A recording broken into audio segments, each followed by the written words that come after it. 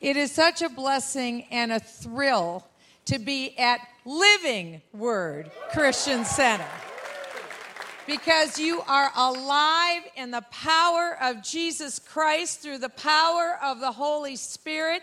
That's why I stand before you today, because I am alive by Jesus Christ in the power of His Holy Spirit. That's our legacy. That's our gift. It is what our God has done for us.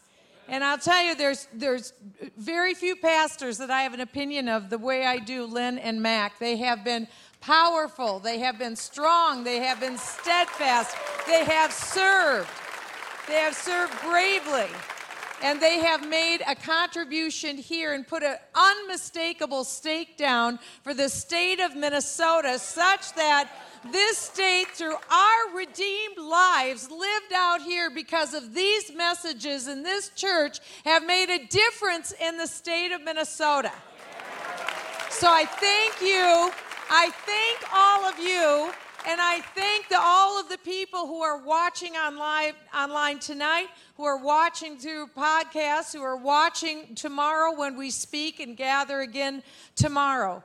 Because God's word never changes. It never fails. It is what we continue to put out and what we message. And we're here tonight, I'm here tonight, to share the hope that lies within me and the hope that lies within you. And it comes from one source, and that is the Word of God. And that's where I take my text this evening. And I'll start with this beginning text, and it's in Psalms 94, verses 20 through 21. Can wicked rulers be allied with you, that who frame injustice by statute?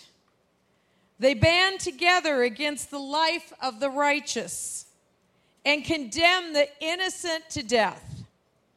I'm going to read that again. Psalms 94, verses 20 through 21. Can wicked rulers be allied with you, that who frame injustice by statute in the laws? They band together against the life of the righteous, and they condemn the innocent to death. This doesn't sound like something that any of us would want to be connected with in any way. Because the scripture tells us very clearly that when the wicked rule, the people mourn. Have you ever experienced that? Even in this state? In America? It's happened. And it also says when the righteous rule, the people rejoice. And have you ever experienced that? And which feels better?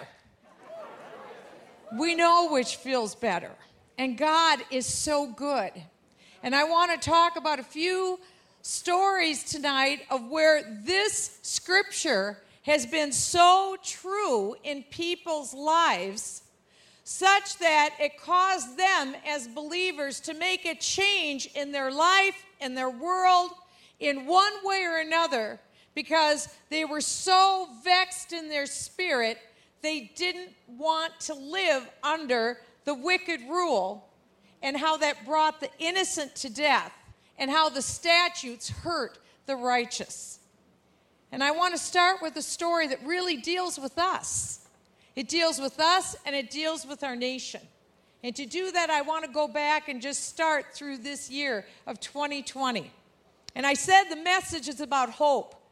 So when I tell you that this message also has to do with 2020, you say, you got to be out of your mind. Look at 2020.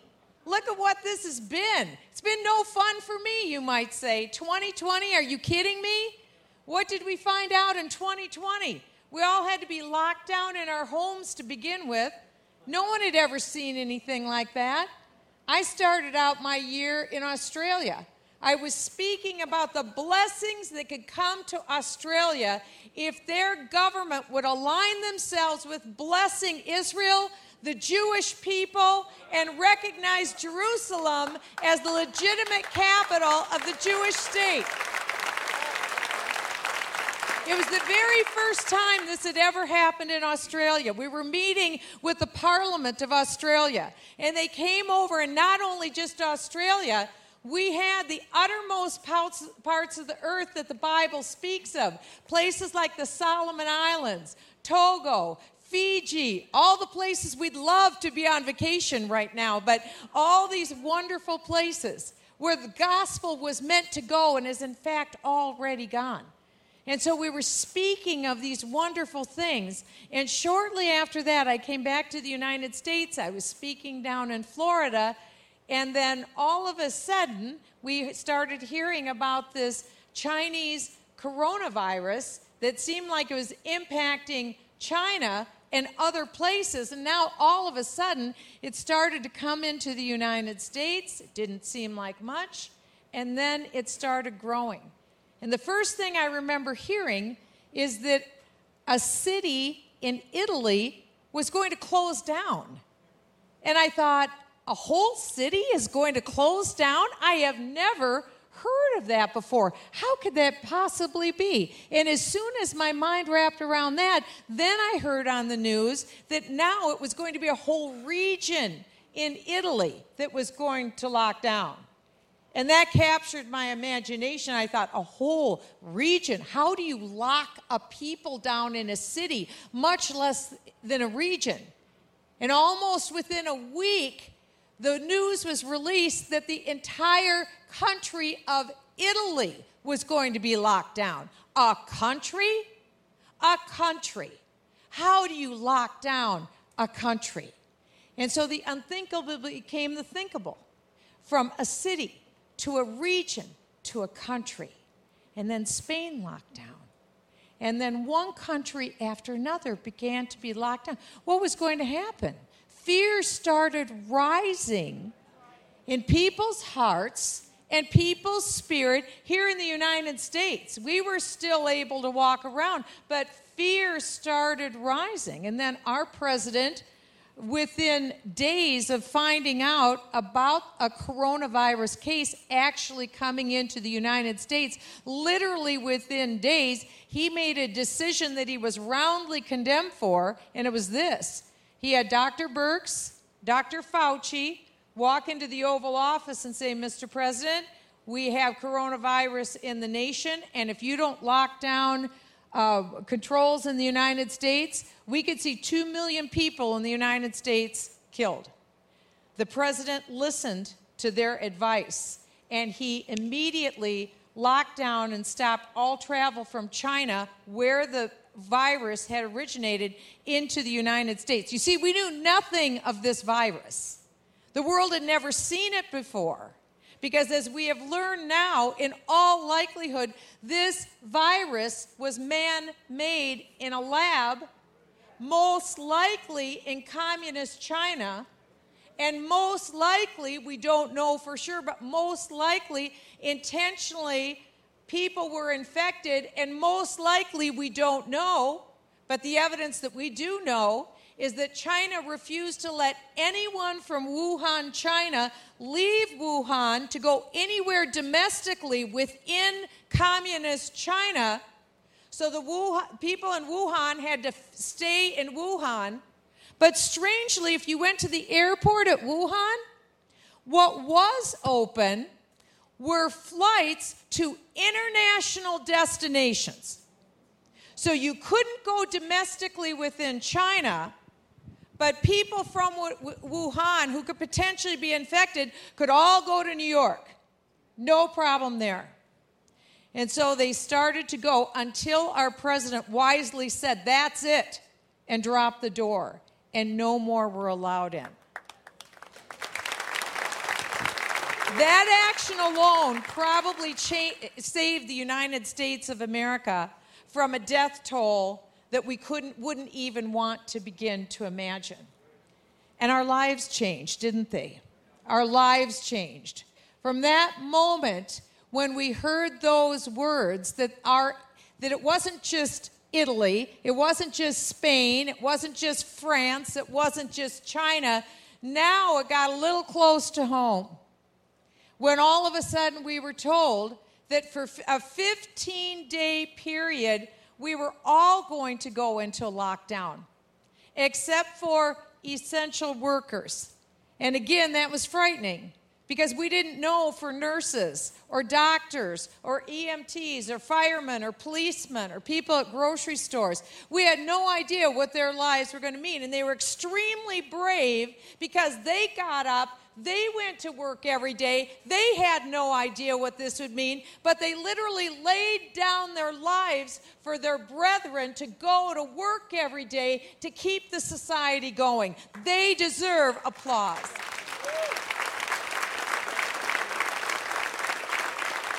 And as the days and the weeks of 2020 unfolded, and as the days began of the 15-day lockdown, none of us knew what that was going to be like. None of us knew. That never happened before. Not in our lifetime. We had all dealt with when John F. Kennedy was assassinated, those who were alive when his demise came in the early 60s. It was a day that if you were alive, you remember that day. You know exactly where you were, exactly what you were doing. Just like those of you who were alive on September 11th, 2001, you know exactly where you were when you heard the news. You knew exactly what that meant. You knew the terror that went through your eyes and your mind and in your heart that numbed you when you saw first the first tower collapse and the second tower collapse, and then you heard about the Pentagon being hit, and then a plane going down in Shanksville, Pennsylvania, and you wondered, will America ever be the same? And then this happened, coronavirus, and we're still in it today. Who would have ever thought? We thought we were going to shut our doors, stay at home, not go anywhere, do what we were supposed to do. And 15 days later, we could go back and resume our lives. That was a very long time ago. And as I stand here on this stage tonight, here at Living Word, we still don't know. No one has told us when this is going to end. We have no idea when our lives are going to come back. We've all tried to figure out how can we adjust our lives to try and get to normalcy, stay within the rules, not infect anyone else, not get infected ourselves, try and take care of our loved ones. What's this all going to mean? It hasn't been the same since. And we just don't know. This isn't the first plague that we've ever seen. There's been plagues all throughout history.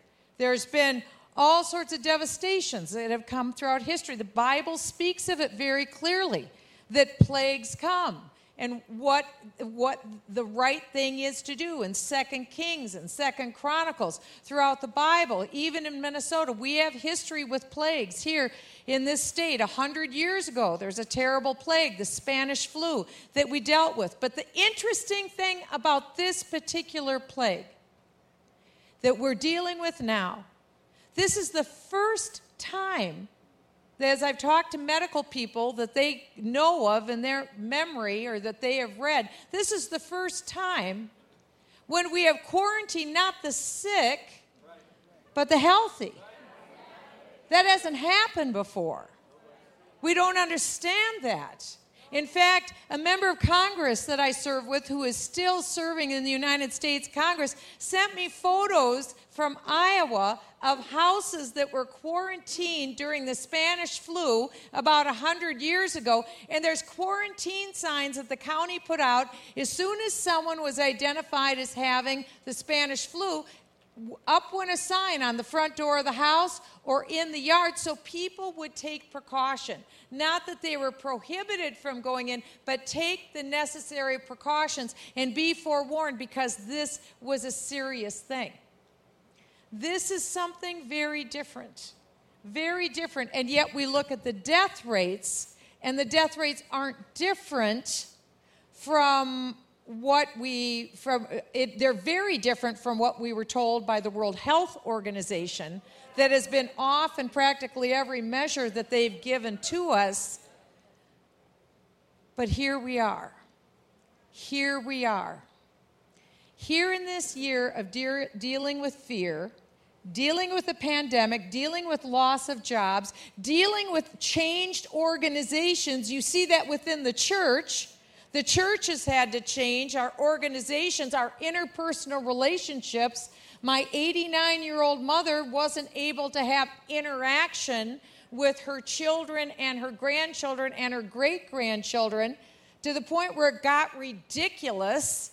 And you have to go in and see them and be with them because you can't leave them to that. So we've had to continue to adjust to this all year long. It's very different. What does it mean? Here in this nation and here in across the world, what does this mean with this pandemic and with the economic loss and then the civil unrest? Here in this city, where this church is. I was off speaking in Washington, D.C., and I couldn't believe the story that I read on my phone, that in Brooklyn Center, Minnesota, a person put a Trump flag out in their yard, and along came someone at 4 o'clock in the morning and burned their garage down, 2 of their cars, and a camper in their yard, and wrote on the garage, Biden 2020, Black Lives Matter, Antifa. That was here in Brooklyn Center. How could that be? What in the world is going on? Well, here in Minnesota, we were the first ones to see this unrest. The spark started here in Minnesota. And it's interesting. Many people don't realize what happened here in Minnesota before the spark of the tragedy of George Floyd's death on May 25th, Memorial Day, what had happened in the month before that. Because you see, because of the pandemic, a Muslim Brotherhood front group named CARE had gone to the mayor of Minneapolis and said, it is Ramadan, it is our festival. We've been separated from each other, and so we want you, Mr. Mayor, to allow us to feel inclusive, and we want you to allow us to have broadcast across the city of Minneapolis 5 times a day the Islamic call to prayer. The mayor of Minneapolis said, sure, why not? And so before sunrise every day, 3 times during the day, and after sunset, the Islamic call to prayer, which is praise to the Islamic God, went out across the city of Minneapolis. Most people don't know that happened. Even most people here in Minneapolis have no idea that that happened. And they wouldn't know because they were all in their houses because of the pandemic. But it happened throughout the month of Ramadan. That happened. It had never happened in any other metropolitan city in America before. This is the first time that ever happened in America. Ramadan ended on Saturday before the George Floyd tragedy on Monday. It's an interesting confluence of events. We don't know if it's related, we don't know. But we do know that praise to a false god, to an Islamic god, not the God of the Bible, was broadcast across Minneapolis for 30 days before the event happened. And when that happened on Monday, it was a day that the entire world, let alone America, saw. They saw an American city being burned to the ground. The second worst riot in the history of the United States happened here in Minneapolis, the worst being the Rodney King riots in Los Angeles, like nothing we had ever seen. We haven't been the same since because of the rise of Black Lives Matter. Black Lives Matter, the fact just has to be said. It was begun by Marxists who are members of an occult society, who have a purpose that is different than what we all were led to believe it was. We thought this was about helping black brothers and sisters, helping them rise up, recognizing, yes, their lives matter.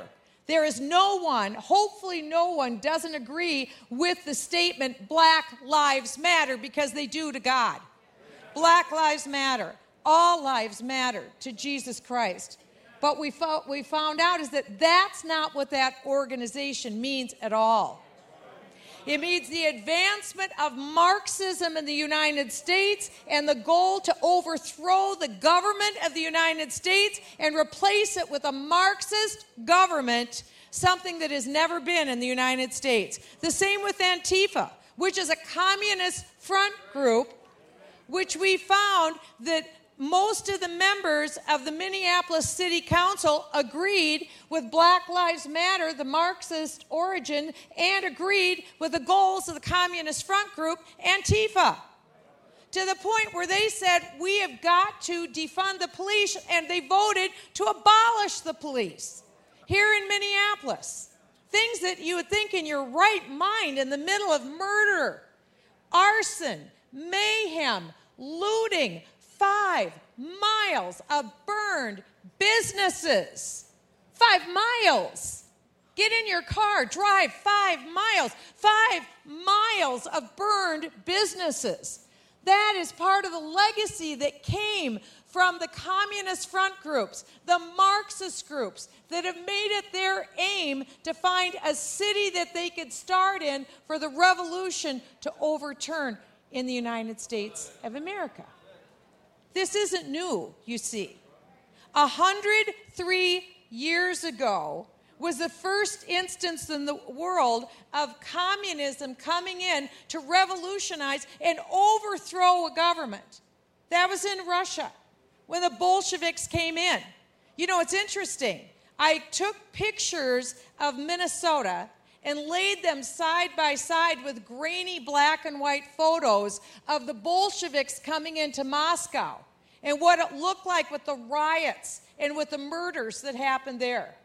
It wasn't terribly dissimilar from what the photos were here. Obviously, you know, the modern and the color, but the result was the same. Because what people fail to understand is what happened 103 years ago in Moscow is exactly what's happening today in the streets of major metropolitan areas here in the United States of America. It is an attempt to overthrow our system of government based upon a constitutional republic given to us by godly men and women and replace it with a system that is antithetical to that biblical system, one grounded in atheism, Marxism, communism. You wonder why we've had a bad year? You wonder why? Did the communist Chinese send this to America as a precursor so that then the communists would come in and have revolution in our streets? To this day, every night in Portland, I've seen it myself in Washington, D.C. This is a plague. This is a different sort of plague, a plague that is grounded in rebellion. And the Bible tells us that rebellion is as the sin of witchcraft. And isn't it interesting? That's the Black Lives Matter organizers. Grounded in the occult, grounded in Marxism, and grounded in sexual perversion and the advancement of sexual perversion. If there was ever a time for a church to rise up and be holy, rise up and preach the Word of God. Rise up and preach the life-giving Word of God and state what is true and what is good and that which is evil. This is the time. What else do we need? What other proof text do we need to boldly stand up, not be ashamed of the gospel, not be ashamed of what America is, and stand for righteousness?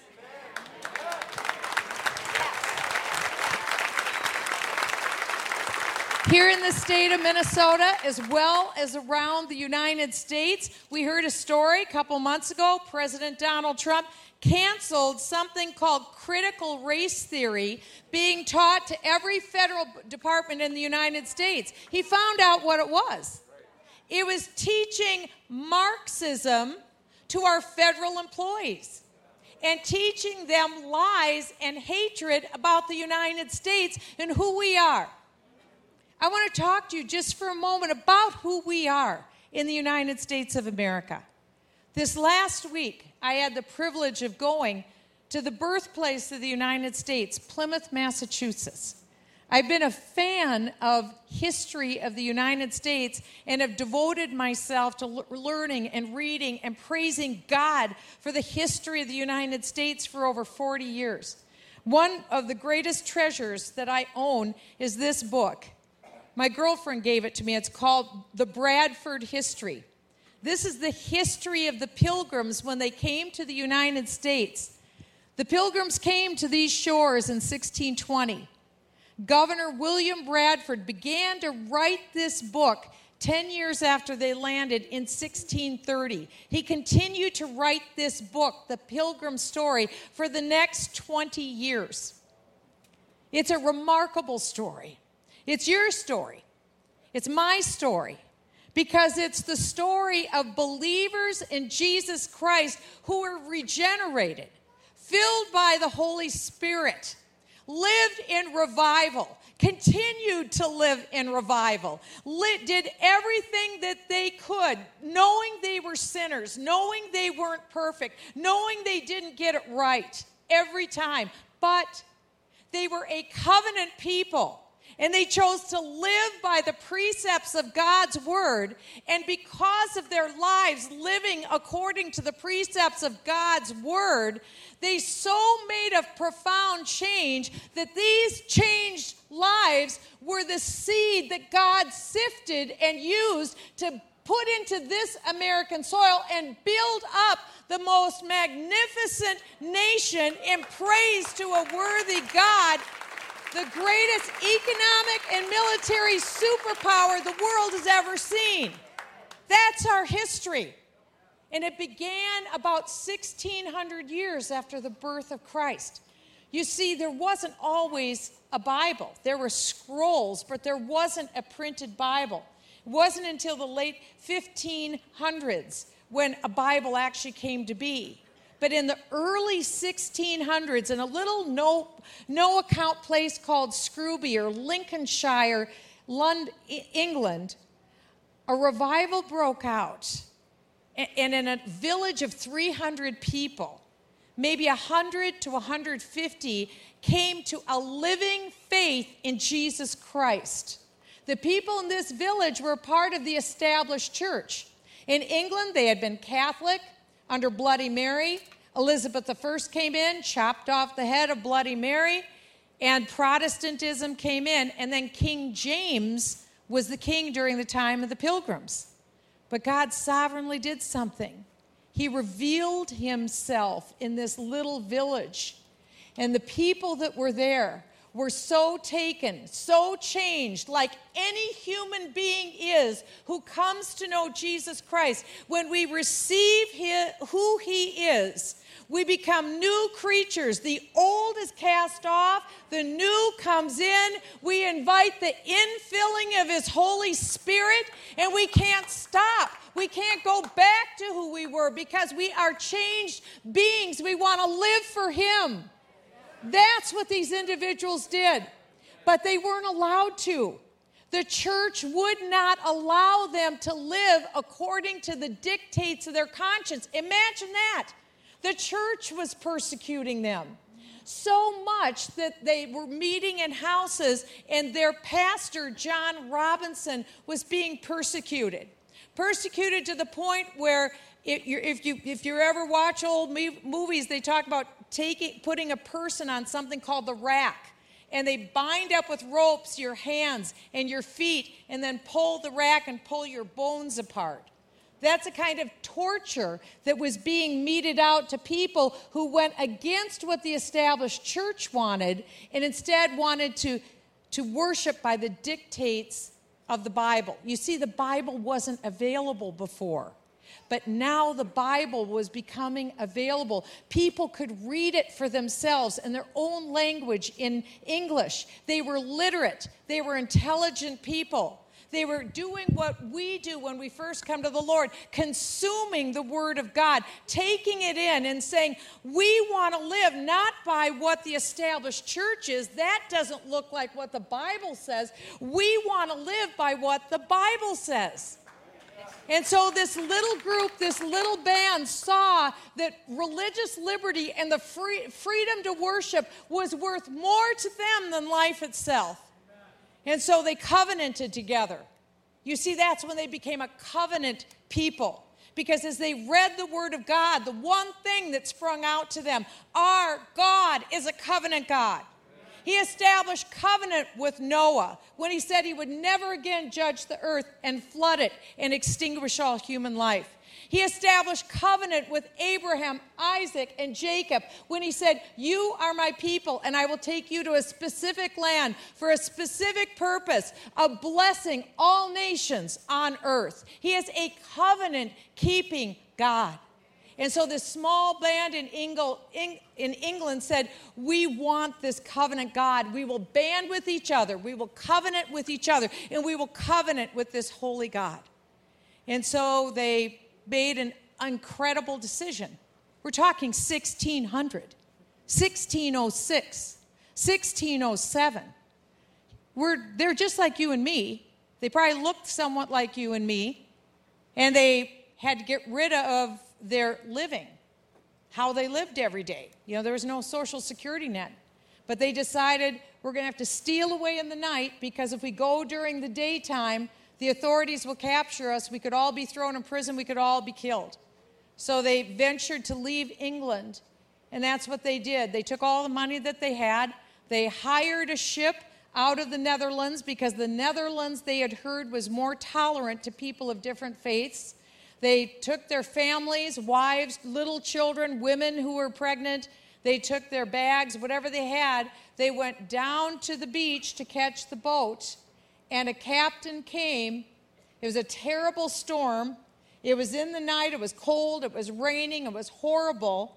The captain got about half of them on the ship, and then he decided, you know, I'm worried because horses were coming in the background with guns.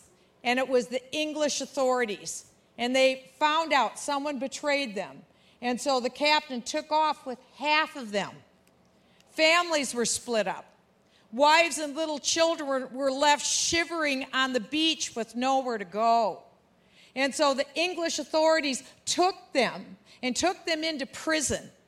Eventually they were let go. Eventually they were allowed to leave. Eventually they joined their families in the Netherlands. It was a very tough way, you see. They didn't have money. They didn't have position. They weren't of any account. They had to learn a new language. They had to get a job at the lowest possible level that there was. But they were allowed to be free to worship. And that's what they did. Last year I went to Leiden, Holland to see the Pilgrim house where the Pilgrim lived. Very, very tiny, very, very modest, in the church where the Pilgrims were. They were there for about 12 years. What they saw is they had natural increases. They had more children. No one would come to join them. They couldn't increase their numbers because they could barely make a living. They were becoming old before their time because they worked so hard, and their little children were becoming old before their time because the labors were so hard. And it was about that time, 1607, when the English left for Jamestown in southern Virginia. And so the Pilgrims took note, and they prayed. They had nonstop prayer meetings. They felt the Holy Spirit was calling them to remove themselves. Imagine, they did it once. They learned to speak Dutch. They learned a whole new life. But they believed that God was calling them to be missionaries, to come to what we now call America, to be missionaries. They were so filled with the Holy Spirit, filled with the zeal of God, they were willing again to love not their lives unto death, take everything that they had, hire another ship, and go again. And again, the stories are horrific. I could go on for 3 hours telling you the horrific hardships that they went through. You see what God did. He took them from their beginnings in Scrooby and Lincolnshire, and he had them in a furnace in a furnace of refining fire, where he took these believers who never lost their zeal for Jesus Christ, who learned covenant together, to live as a body of Christ, to figure out how to do church and life and community together, to spread the gospel as much as they could in their community. But they saw then that what they needed to do is go and take the light of the gospel, because they had heard that there are people, native peoples who lived in this land who didn't know Jesus, and they were willing to sacrifice all. In fact, they wrote in this book that they were willing to lay their lives down and be as stepping stones for the gospel of Jesus Christ. They would be the stepping stones that others could walk on to come to this nation, and they sacrificed. And it took over 2 months. I was just in the replica of the ship just this last week. And it's unbelievable when you think of it. 2 of the women who got on board that ship were probably 7, 8 months pregnant when they got on that ship, knowing that they would deliver their children when they were on board. They did. The children lived, but then died once they got to America. 102 came over on the Mayflower, the first ship.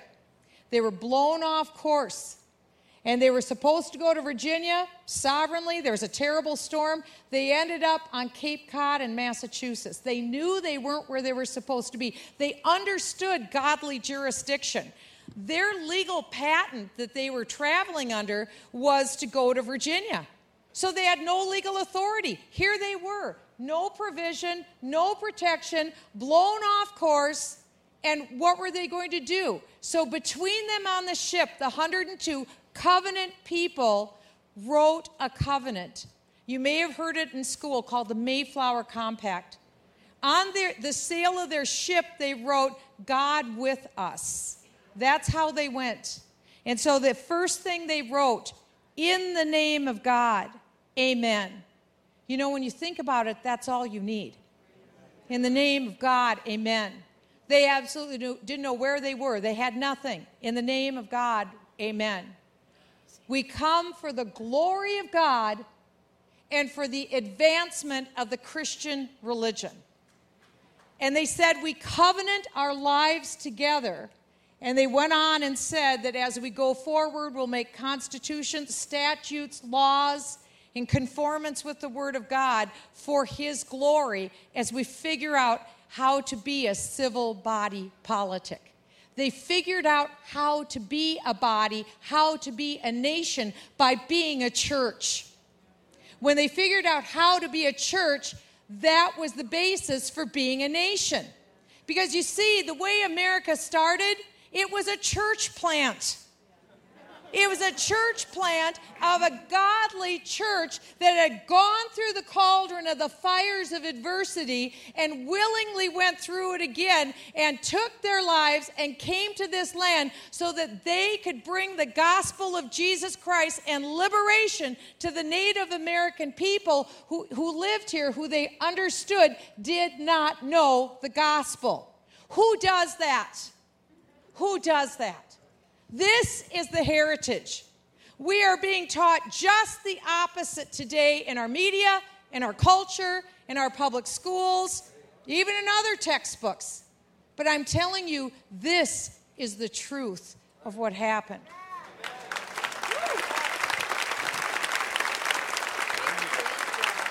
This covenant-keeping people came to the United States. They came ashore very quickly.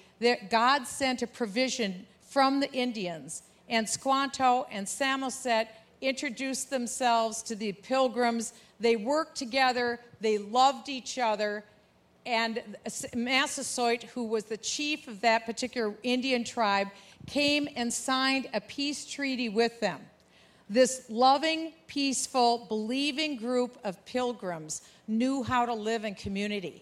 They also knew that they came into a land that wasn't theirs, that God sent them to. And they extended the olive branch. And for 55 years, the longest period in American history, the Pilgrims and the Indians together enjoyed the greatest period of race relations in the history of the United States. They weren't the first people to come to the United States. But the reason why we are the American spirit and the reason why we have the American character was forged in the lives of these believers who lived a continuous revival in their lives and community. They're an incredible beacon for us. And since then, we've gone through the First Great Awakening, which was about 100 years after the Pilgrims came, the Second Great Awakening, which was maybe 70 years after that, the Third Great Awakening that came just before the Civil War. But with each of these awakenings, what came was a new birth of freedom in the United States. Freedom comes, as the scripture says, where the Spirit of the Lord is, there is liberty. Every time. That's why America is so unique, because we've been one ongoing revival. Where we've got a revival, where we've got the preaching and the teaching and the acceptance of Jesus Christ, that's where we see the life-giving power. You see, that is the hope. On September 26th, Jonathan Cahn had the return. Franklin Graham had the March on Washington, focused on confession of sin, focused on repentance, focused on returning to God. There's 50 days of blessing going on in the park right outside of the White House. 24/7 believers are praying, seeking the Lord for this nation, crying out for this nation, praying over the White House. There's event after event after event. God doesn't call one, he calls many, because it is his desire to see that we would continue to turn toward him and serve him, this covenant-keeping God. I want to close with this. It's also here in Minnesota, too. You see, we had another plague in Minnesota that first started in 1851. It went throughout the 1860s. It was terrible in the 1870s, 1871, especially in 1876. It was a plague of grasshoppers. So imagine again, settlers that came to the state of Minnesota. Many are your ancestors from Norway, Sweden, Germany. They had their farms, they put out their plants, and when all was said and done, the grasshoppers came and literally stripped every green thing in the fields. They ate the bark off the tree. Nothing was left. There's nothing else that they could do. They didn't know. 1876 was the worst year ever. They knew 1877 was going to be terrible. And so they went to the governor, John S. Pillsbury, and they said, this is terrible, we've got to do something. And Governor John S. Pillsbury agreed that he would call a day of humiliation, fasting, and prayer in the state of Minnesota. And he issued a proclamation on April 9th, for the day of prayer, humiliation, and fasting on April 26th of 1877. All businesses closed that day in Minnesota. All churches were open. Everyone was encouraged to pray in their home or pray in their church and ask God if he wouldn't save the state of Minnesota that day. That day came. People went to their churches. They prayed and they fasted. They went home. The next morning, April 27th, you know it can be cold in Minnesota. That day wasn't. It was so hot on April 27th that all of the grasshopper eggs that had been buried in the ground, they all came open and the larvae started to come out. And it was more grasshoppers than they had ever seen before. But the people had faith. They had faith in an almighty God. Within hours, that night on the 27th, the coldest rainstorm and freezing storm came from the winds of an almighty God. Every grasshopper egg in the state of Minnesota was killed a larvae was killed in the egg. Every grasshopper was destroyed, and this locust called the Rocky Mountain locust became extinct that day within 24 hours of prayer and fasting, never to be seen again. That is our God. And right now our nation is doing exactly that. Repenting, confessing, coming in a solemn assembly before our God. That gives us hope. Because the covenant-keeping God who called us by his name, who called the covenant-keeping people to establish this nation, who has continued to answer our prayers, is that self-same Holy Spirit that fills us today. The Spirit of God that filled Noah, Adam, Abraham, the Pilgrim Fathers, Governor Pillsbury, that self-same Holy Spirit fills us. And oh, Father, I know you hear us today when we ask you with all humility, oh, Father, would you hear our prayer? Would you heal our land? Would you extinguish this virus, this plague, this pandemic? And would you bring us, Father, to a place of healing, Father, that we might worship you and know you in all of our ways? Amen.